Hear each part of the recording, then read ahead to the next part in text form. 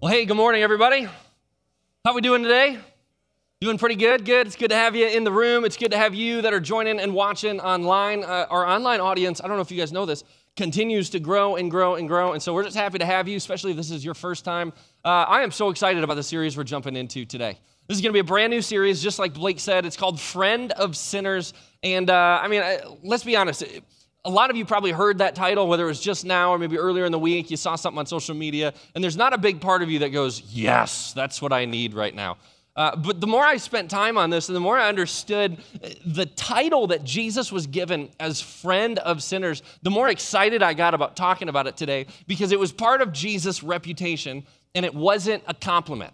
And so I started thinking, okay, my life and growing up, did I have reputations among people around me that maybe I wasn't a big fan of? And here's the thing. I've had different reputations growing up in different contexts in which I've done life, but none of them actually seem totally true or totally accurate. Do you know what I'm talking about? So let me say this. If I went to my teachers, or if you went to my teachers as a kid, they would probably say something along the lines of, he's a smart kid, he's well-behaved, he does good in school, etc. That would be part of my reputation at school. But if you ask my friends, it would be a different reputation, maybe outgoing, adventurous, energetic, right? I've been called the Energizer Bunny before. It's just, I'm just wound. If you would ask employers, what they would say is I'm hardworking, I'm on time, I'm positive. And if you, loud, thanks, Blake. We're gonna meet, can we bleep that online? I think there's a delay. If you'd ask my parents, the word demonic would come to mind. When I was at home, I was a different breed. In fact, they would go in and they would have parent-teacher conferences, and my teachers would start describing me some of the stuff I just said, and they literally looked at it year after year. I think you have us confused with the parents of another child. This is not, we experienced none of what you are saying about our child at home. And so I got in trouble for that. I got grounded all the time. It was kind of a perpetual state of being. Most of my life, and I think this is true for you. I think this is true for all of us in this room. Most of my life, I have desired to be known as I am rather than how I've been perceived. Most of my life, I have desired to be known as I truly am, not as how I've been perceived. You know, there's some truth to every category, every different reputation that I've talked about. There are some truth, there's partial truths, things that are somewhat true about me, but it's never really like the core. And there's something about bad reputations, isn't it, that is just almost impossible to outrun. To this day, I still run into people that I knew in childhood, like in elementary school, who assigned me a reputation that I lived up to as like a fourth grader, and it's applied to me now decades later. Do you ever feel like someone limits you or boils you down even to some of the worst moments, some of the worst pieces or parts of your reputation? Maybe it's your family, maybe it's your work context, maybe it's friends, maybe it's neighbors, whatever it is. Do you ever feel like you get limited or reduced as a person, sometimes to the worst things that you've been caught doing? Funny thing is, we all believe that we can change, but I think if we really get to the heart of it, many of us don't think or truly believe that other people around us could change. That's what we're going to jump into today. We're going to look at Jesus and a particular story with Jesus, and I just can't wait. So we're just going to jump in. Luke chapter 7, if you have a Bible, go ahead and grab that, open it up. If you're in the room, we have Bibles in the back. Please help yourself. Please keep it. It's our gift to you. If you're watching online, we'll have words on the screen as well. But let's read. Luke chapter 7, verse 34. It says, "The Son of Man came eating and drinking, and you say he is a glutton and a drunkard, a friend of tax collectors and sinners." So this was a reputation given to Jesus by the religious institution of the time.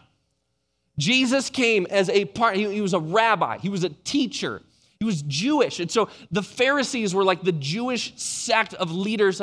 They were in charge, they had control, they had ability to influence and lead. And so the people did not like Jesus, not because of who Jesus was, but because Jesus spent more time with people not like the Pharisees than he did with the Pharisees.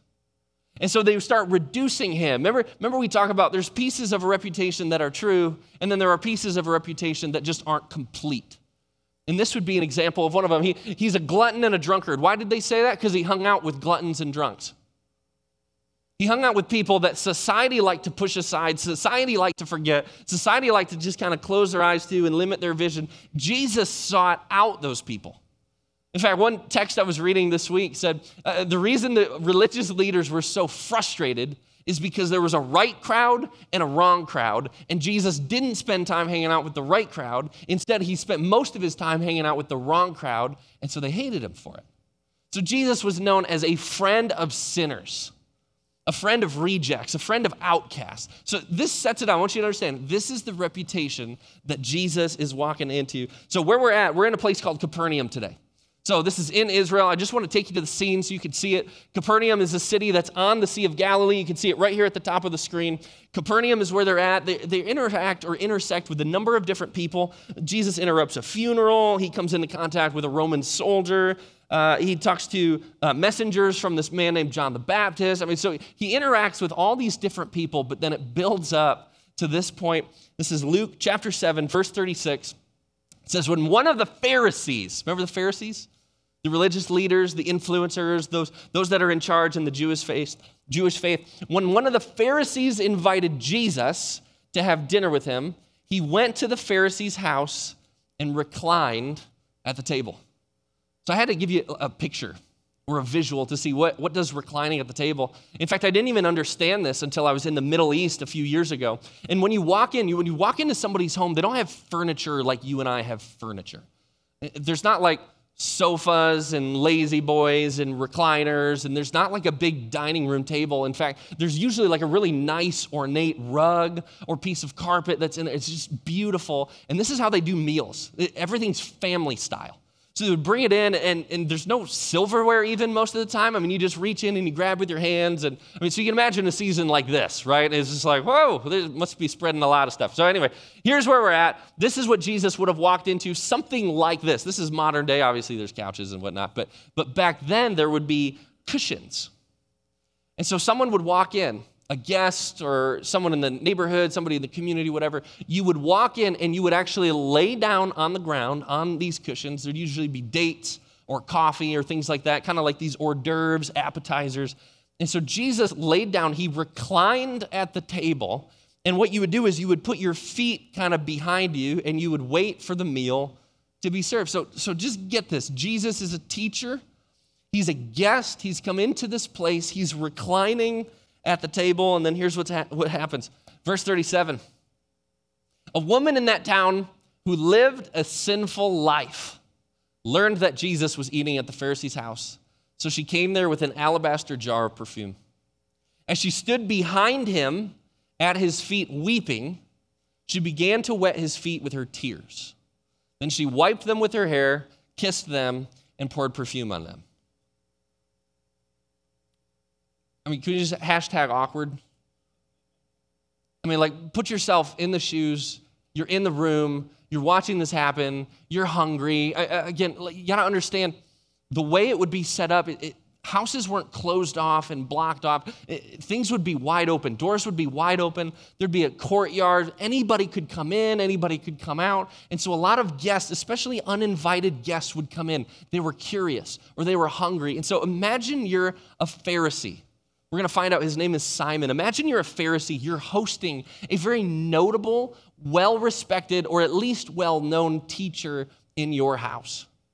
And he's reclining at the table, and you're trying to size him up. You're trying to impress. You're trying to put on a good reputation. And then this woman comes in who is just a mess.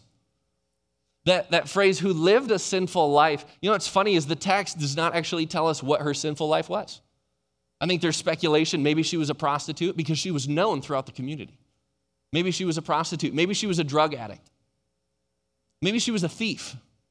Whatever it was, she was known for her sin. She was known for her sinful life, not just with the Pharisee, not even just with Jesus, known in the community as a sinner. And so she comes in, and it's like she starts making a scene. In fact, it says when she pulls out the alabaster jar of perfume, can you imagine the aroma that would be in the room as Jesus almost seems unfazed?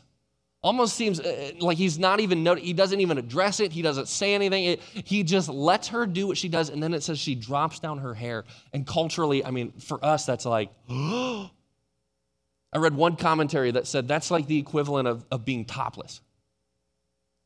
they were so conservative. Their hair was always kept up. It was hidden. It was covered. And so when she did this, it was so overt, so shocking that everybody in the room knew what is going on. Jesus seems pretty unaffected, pretty unfazed.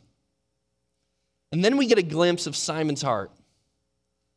Verse 39. It says, when the Pharisee who invited him in saw this, he said to himself, if this man were a prophet, he would know who is touching him and what kind of woman she is, that she is a, say it with me, sinner. Wow.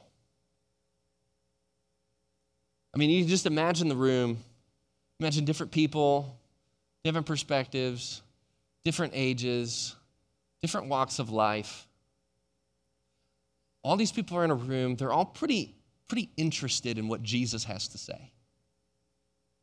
And they're watching the situation unfold. And in the hearts of not just Simon, I would bet, but in so many others in the room, looking at Jesus and now questioning Jesus, if you really knew who she was, you wouldn't let her anywhere near you. There's no way you'd let her touch you. There's no way you'd even let her in. You see, the Pharisees, the religious leaders, did not believe forgiveness existed for people like her. They just didn't. That's the lifestyle you chose. There's repercussions for that. There's no grace, there's no mercy, there's no welcoming. It's kind of just, I'm going to keep you distant. You're gross. You're ugly. You're a reject. You're not, please leave. Because what we're trying to do is be serious. Have a serious conversation. We're trying to grow. We're trying to invest in ourselves, and you're distracting from what we are trying to do as God's people. Do you see the error that's going on in the heart of this man named Simon and so many others? This is so funny. Do you notice that they never refer to her by her name? Did you catch that? Simon will be mentioned here in just a second, and it's not a great, attaboy, Simon. It's going to turn a little bit differently because it's Jesus. But they never refer to her by her name. That just struck me so much. He never introduces her or describes her as, this beautiful young woman that came in. He never describes her as, the single mom of 3 kids. Never describes her as, she's so-and-so's daughter, and I knew her as a kid. And when he doesn't know her by name, he only knows her by her reputation. What a pity. I just want to ask this question. Do you ever feel like you are known by your reputation rather than your heart? Fill in the context. Work, family, neighborhood, friends. Do you ever feel like people know you for what you've done? And oftentimes, like I was saying at the beginning, it's not for great stuff, right? It's not for like super smart, great, well-educated decisions. Usually it's like, I remember that one time, and you showed up and it got nuts. That's usually, that was my experience a lot of times. I would be known for things that I had done that were either dumb or stupid or unwise or hurtful. So maybe you are known in your context, your community, maybe you're known as the workaholic. I just want to give some examples. Maybe you're the workaholic. Maybe you're the pretty one. Maybe you're the one with the short temper. This one's fun. I just couldn't wait to say this. Maybe you're the family liberal or the family conservative.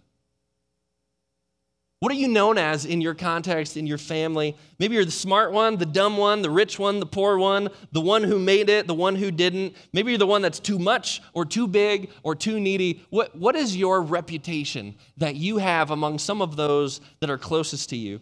And here's what's funny. No matter what we do, isn't it true sometimes that reputations just tend to stick? Like you just can't quite get totally away. And when you feel like at some point you've put enough distance between you and that reputation, it always seems like somebody intersects from the past. Maybe it's on social media, maybe it's at work, maybe it's family, you do another get together. Isn't it true? It's so hard to outrun these. I think that's just a horrible place to be. I was thinking about some of the stuff I was known for as a kid, and I just had fun thinking of these. You know what I was known for in my family? I tripped over my beagle one year and I broke my ankle, and it was like a year recovery. That's not a great thing to be known for. You know, I was wrestling with him. He's 25 pounds. I tripped over him. I popped the ankle. I was on crutches, a boot. People asked me, what'd you do? I tripped over my beagle. That was the reputation I had. My dad actually gave me the nickname Klutz. I was a klutz because it didn't matter what I did. There was usually something stupid that preceded a broken bone or a sprained muscle. That was kind of my life. There was one year I went home. My dad had just gotten a brand new zero-turn lawnmower. Thing was unbelievable. I mean, huge. I'm looking at it going, could have paid for my college, could have paid for a lawnmower. You went with the lawnmower. And so I'm looking at this thing, and I'm like, can I drive it? Right? May as well get some money out of it, right? Get an experience. I got a story, I'll tell you that. I start driving it, and we got like 10-foot ditches by our house. And thank the Lord it had a roll bar because I rolled the thing into the ditch, brand new. I still remember the conversation. I went up to Dad, and I said, hey, your brand new lawnmower, I just put it in the ditch. It's currently upside down. The motor turned off. It's kind of weird. A lot of black smoke. And he goes, no, you didn't. I said, do I look like I'm joking right now? He goes, oh, no, oh, no, oh, no. We pull it out. Sure enough, that thing burns smoke for like 20 minutes. Guess what I'm known for now? Hey, Dad, can I ride the lawnmower? No. I'll do the ditch part. I'm also known for other stuff, like things I've said that have like crippled people. Things I've said that have caused so much damage that it's resulted in years of division and pain and counseling. I've said some of that stuff. I've also been known for times that I've dropped the ball, times that I did a lot of damage, saying things or doing things, man, about 1,000 times over, I've wished I could undo. And sometimes I cringe at the thought of what my reputation must be, not with other people, not even with you, but with God. You ever think about that? You ever think about when God sees me, what does he see? What is my reputation with him? I think one of the coolest things about God is also something that has just pulled me so far away from him. I've tried to avoid him as a result. It's because it's this phrase or this term called omniscient. It's all-knowing. God knows everything. Here's what it says, Psalm 139, verse 1. It says, you have searched me, Lord, and you know me. You know when I sit, you know when I rise, you perceive my thoughts from afar. You discern my going out and my lying down. You are familiar with how many of my ways? All my ways. Before a word is on my tongue, you, Lord, know it completely. What must my reputation be with God? When God gets the unfiltered, unhindered look at my heart. When he's not just looking at the things that I've done that were stupid, he's looking at the things that I've thought that were just evil. He's not just looking at the things that I said. He's looking at the condition of my heart. And so this thing that I think is so cool, God, how big, how great, how awesome, how wonderful, how mighty is he who knows everything. I think that's amazing. I think that's unbelievable, and it's also extremely humbling. Because I can't help but think, man, when you see all of me, what do you see? And instead of running to him, there's a big piece of me that wants to run the opposite direction. Here's the question for you. When God looks at you, what do you think he sees? When God looks at you right now, what do you think he sees? For most of my life, I have assumed that God sees me just like Simon saw that woman, known for her reputation rather than her heart. And I can't help but think about person after person after person after relationship after job after living situation. As I look back on my life, I just can't help but see similar threads and wonder, how could God not see me the way that everybody else does? Because he sees the worst of me. What do you think he sees? Let's keep reading Luke 7, verse 40. Jesus answered him, Simon, I have something to tell you.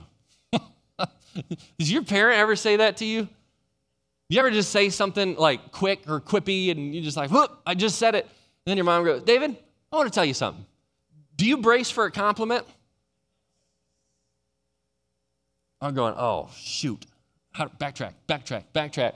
And so Simon, I just can't help but think, how does he respond? Does he say, oh, tell me, teacher. Please tell me. Or is he sitting there going, oh, tell me, teacher. Tell me. I'm ready. You're about to compare me to her, aren't you? Man, I've done a good job, and I've hosted. I've done well for myself. I'm put together. I'm religious. I'm a leader. I'm in the community. You're about to tell me something. I can't wait. What do you have to tell me, Lord? What do you have to tell me? Here's what Jesus says. Verse 41, 2 people owed money to a certain moneylender. So he jumps into a story. I just want to tell you a story. Oh, okay, good. My guard's down. 2 people owed money to a certain moneylender. One owed him 500 denarii, and the other one 50. Neither of them, catch this, neither of them had the money to pay him back. So he forgave the debts of both. Drum roll, here's the question. Now, which of them will love him more? Put yourself in the spot. Put yourself in the town. Put yourself in the community. Put yourself in the house. You're in the living room. You're reclining. You're eating dates. You're sipping coffee. Jesus says, Simon, I got a question for you. It's a test. Can you pass the test? And all of us in the room, right, we're the bystanders. We're going, I know the answer, right? Some of you wrote it down already. You're like, I already know. I circled it. I underlined it twice. The one who owes him more, he's going to love him more, right? But before we get there, I wanted to show you a picture of this because I think sometimes we forget one extra zero makes a big difference. So here's person A. You can see that here. Person A owes him $50,000. I'm just trying to make this relevant. I'm trying to make this today in today's context what you might understand. $50,000 is the debt load that this person owes. They are incapable of paying it back. Jesus says that's person A, but then person B, you just add one more zero, and it's not like double, it's not quadruple, it is 10 times the amount. This person owes so much. This person owes $500,000. And here's the funny thing. Neither one of them are ever going to be able to pay that off. This isn't even really a trick question. Jesus says if you forgive the debts of both of them, which one will love the moneylender more? Which one do you think? Probably person B. As I was writing this, oh man, prepare for judgment of your own heart, because I was judged. We could assume some things about these 2 people. Isn't it funny that Jesus does not give us a lot of information? So I just started assuming. I started writing this down. We could probably assume that they're horrible with money. Can I get an amen on that? Anybody? They're probably not, they're in debt up to their eyeballs. They can't pay it. They're probably not good with money. They probably didn't learn how to budget, whatever. So they're probably horrible with money. They've probably lived above their means. Agreed? Come on, there's no trick yet. They probably made a series of bad decisions. Amen? They'd probably end up here again. Right? Isn't it funny how when we see something like this, we hear a story, somebody that did something, or they're in a situation, they're in trouble, they're stuck, they can't get out, they can't do it. Isn't it funny what starts going through our minds, what starts going through our heads, and what we're associating or assuming based on reputation, or sometimes not even reputation, by a limited, scarce amount of information.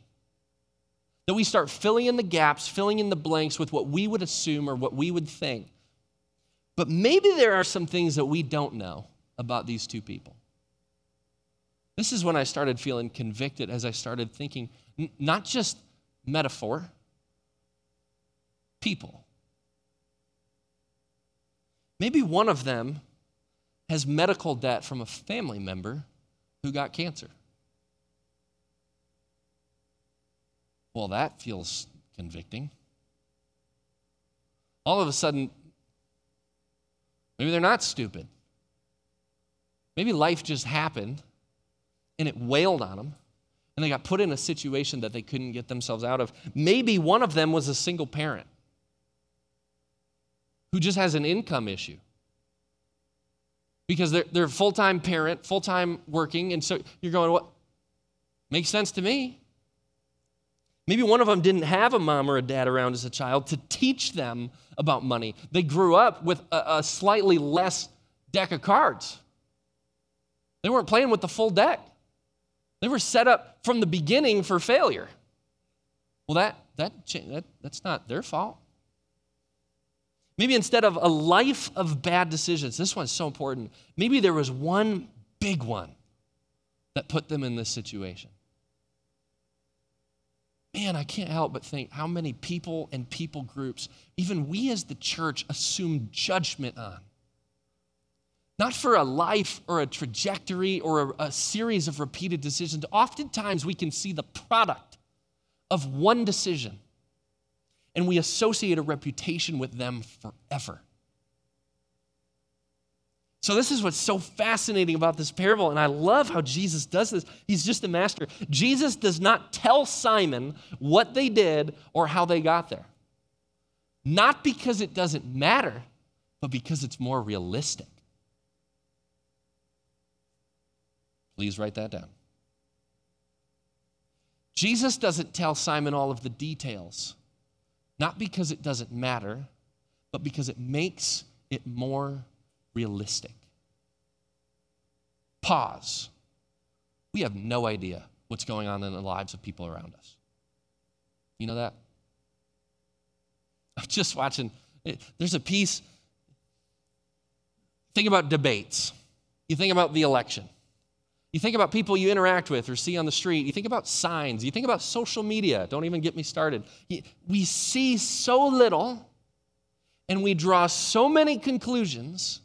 And I'm going to stand up here and tell you, we have no idea what is going on in the hearts of people that we are judging. None. And I wanted to make sure we caught this because it's everybody from our family to the president to the homeless man on the exit to the neighbor down the road. It is every single one. We have no idea. We have no idea. That's why this parable, I think, is so effective. It's so captivating for me because as I'm watching it, I'm going, I'm working with the same amount of information that Simon was. Do we ever really know the hearts of people we judge? So what Jesus is about to reveal to Simon is he's got vision problems. He says this, verse 43. Simon replied, I suppose the one who had the bigger debt forgiven. You have judged correctly, Jesus says. This is so funny. You've judged correctly, Simon, in the parable. You've judged incorrectly in real life. That was me getting ready for this message. That I knew the right answer in Jesus' story, and I've lived the wrong answer in my life. If Simon's got a vision problem, so do I. Luke 44, Jesus says this. He turned towards the woman and said to Simon, do you see this woman? Catch it. Do you see this woman? Not right in front of you, not in your space, not in your home. Do you see this woman the way I see her? Gulp. I came into your house. You didn't give me any water for my feet, but she wet my feet with her tears and wiped them with her hair. You did not give me a kiss, but this woman, from the time I entered, has not stopped kissing my feet. He goes on.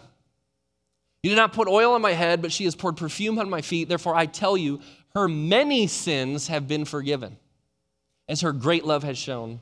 But whoever has been forgiven little loves little. Jesus calls out Simon in a way that would shock this culture.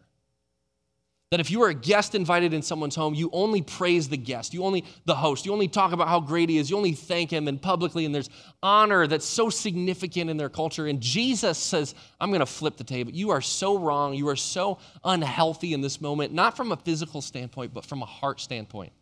He said, Simon, when I came in, you have been sending me messages that everybody else has picked up on. You don't know if you believe me. You don't know if you like me. You're testing me. You're judging me. And on top of that, you're judging this woman, and you got it all turned around. And so I'm going to switch, and I'm going to tell you what is going on, and I'm going to speak to your heart, not to condemn you, but to save you. Simon may have been the debtor that owed less, but remember, his debt was still unpayable. I just want to hit pause and say, you may feel like you've screwed up your life. You may feel like you have made 1,000 mistakes or maybe just a couple big ones. You may have been set up well and blown it, or you may have been dealt a bad hand that crippled you from the start. Some of you just need to hear this today, and I just hear this. Please listen. Jesus sees you, not your reputation. Not your sin, not your brokenness. Jesus sees your heart, and he loves you.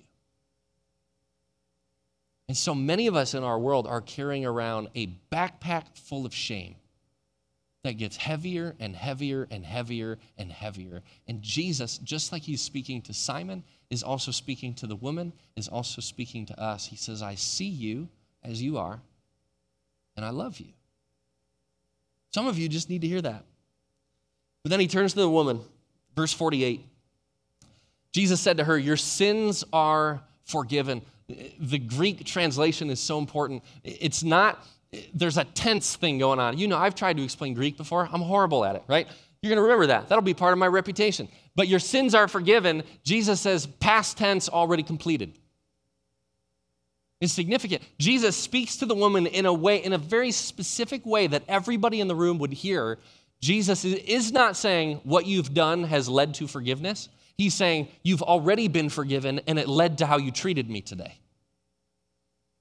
The other guests began to say among themselves, who is this who even forgives sins? Jesus said to the woman, your faith has saved you. Go in peace. He knew that place was hostile for her. He knew Simon wasn't going to step up and be the host that welcomed her and cared for her. So Jesus assumed the role of host and sent her out in peace and said, go, you are forgiven. That what you felt, those tears that were welling up inside of you, that you were wondering or questioning, am I really forgiven? Am I really saved? Have I really been washed clean, just like Jesus had said? Because so many scholars think this was not the first time she was around Jesus. And so as she leaves, Jesus sends her in peace, assuming the role of host for her sake. Simon is not the enemy here. Simon's the patient. Simon's also a sinner. I think it's important for us to remember Jesus came not just for one part of the population, not just for one denomination, not just for people who try, not just for the rich or the white. Jesus came for everybody. And he did for everyone what no one could do for themselves. But I love his approach in how he can minister to both the woman and call the Pharisee to something greater. Charles Spurgeon, just a phenomenal mind. He's an author. He writes this. He says, the law is for the self-righteous to humble their pride. And you see how that plays it out with Simon? To humble his pride. Of thinking he's more or better or greater than he actually is. The law that God has given us through the word says, no. The law is for the self-righteous to bring them back down. To say, let me remind you that your debt is still unpayable. That you are just like everybody else around you. But then he says this, the gospel is for the lost to remove their despair. As he looks to the woman who's broken and crippled and hurting and has a reputation and a past that will absolutely yield consequences in this life, Jesus says to her, yeah, but there's good news for you. That how you will end your life is not in despair, but in hope and in peace, which is why Jesus sends her out. Friends, our temptation will be to judge as Simon did. but our invitation is to love as Jesus did. Our temptation in this world, our temptation online, our temptation watching debates, our temptation watching the news, our temptation interacting with people and coworkers and family members, our temptation is going to be to judge like Simon did, to draw our own conclusions and to issue verdicts or decisions or convictions. That's not why Jesus came. Our invitation from him is to love other people. The whole premise of the parable says the one who has been forgiven much loves much. And we in this church have a calling to love this church, to love this community, to love these people, to love this city in a way that rivals anywhere else that people could go. And so I just want to ask you, who will you choose to love this week? Are you willing to look across the aisle, look across the street, look across the desk, scroll through Facebook, people that have rubbed you the wrong way, people who have hurt you, people who don't deserve grace or forgiveness or mercy or second chances? Do you have the guts to love them? To even see them the way that Jesus sees them? There's a family friend of ours this week I was talking to, and they have a 3-year-old daughter. And so this one just hits home for me because I have a 2-year-old. And so they have a 3-year-old daughter, and they were at daycare earlier this week, and there was a little boy that he's just rough. He's hard. He's rougher around the edges. And the little boy actually hurt their daughter, like pretty significantly.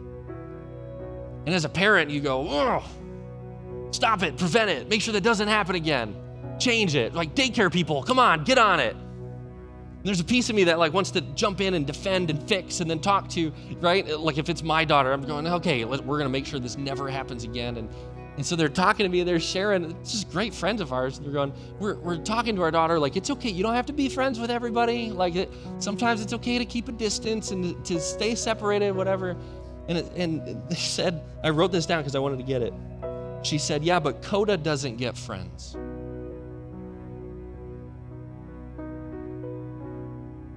Something a 3-year-old understands, I think, is something we can walk away with today. I believe that 3-year-old has better vision than most of us do in adulthood.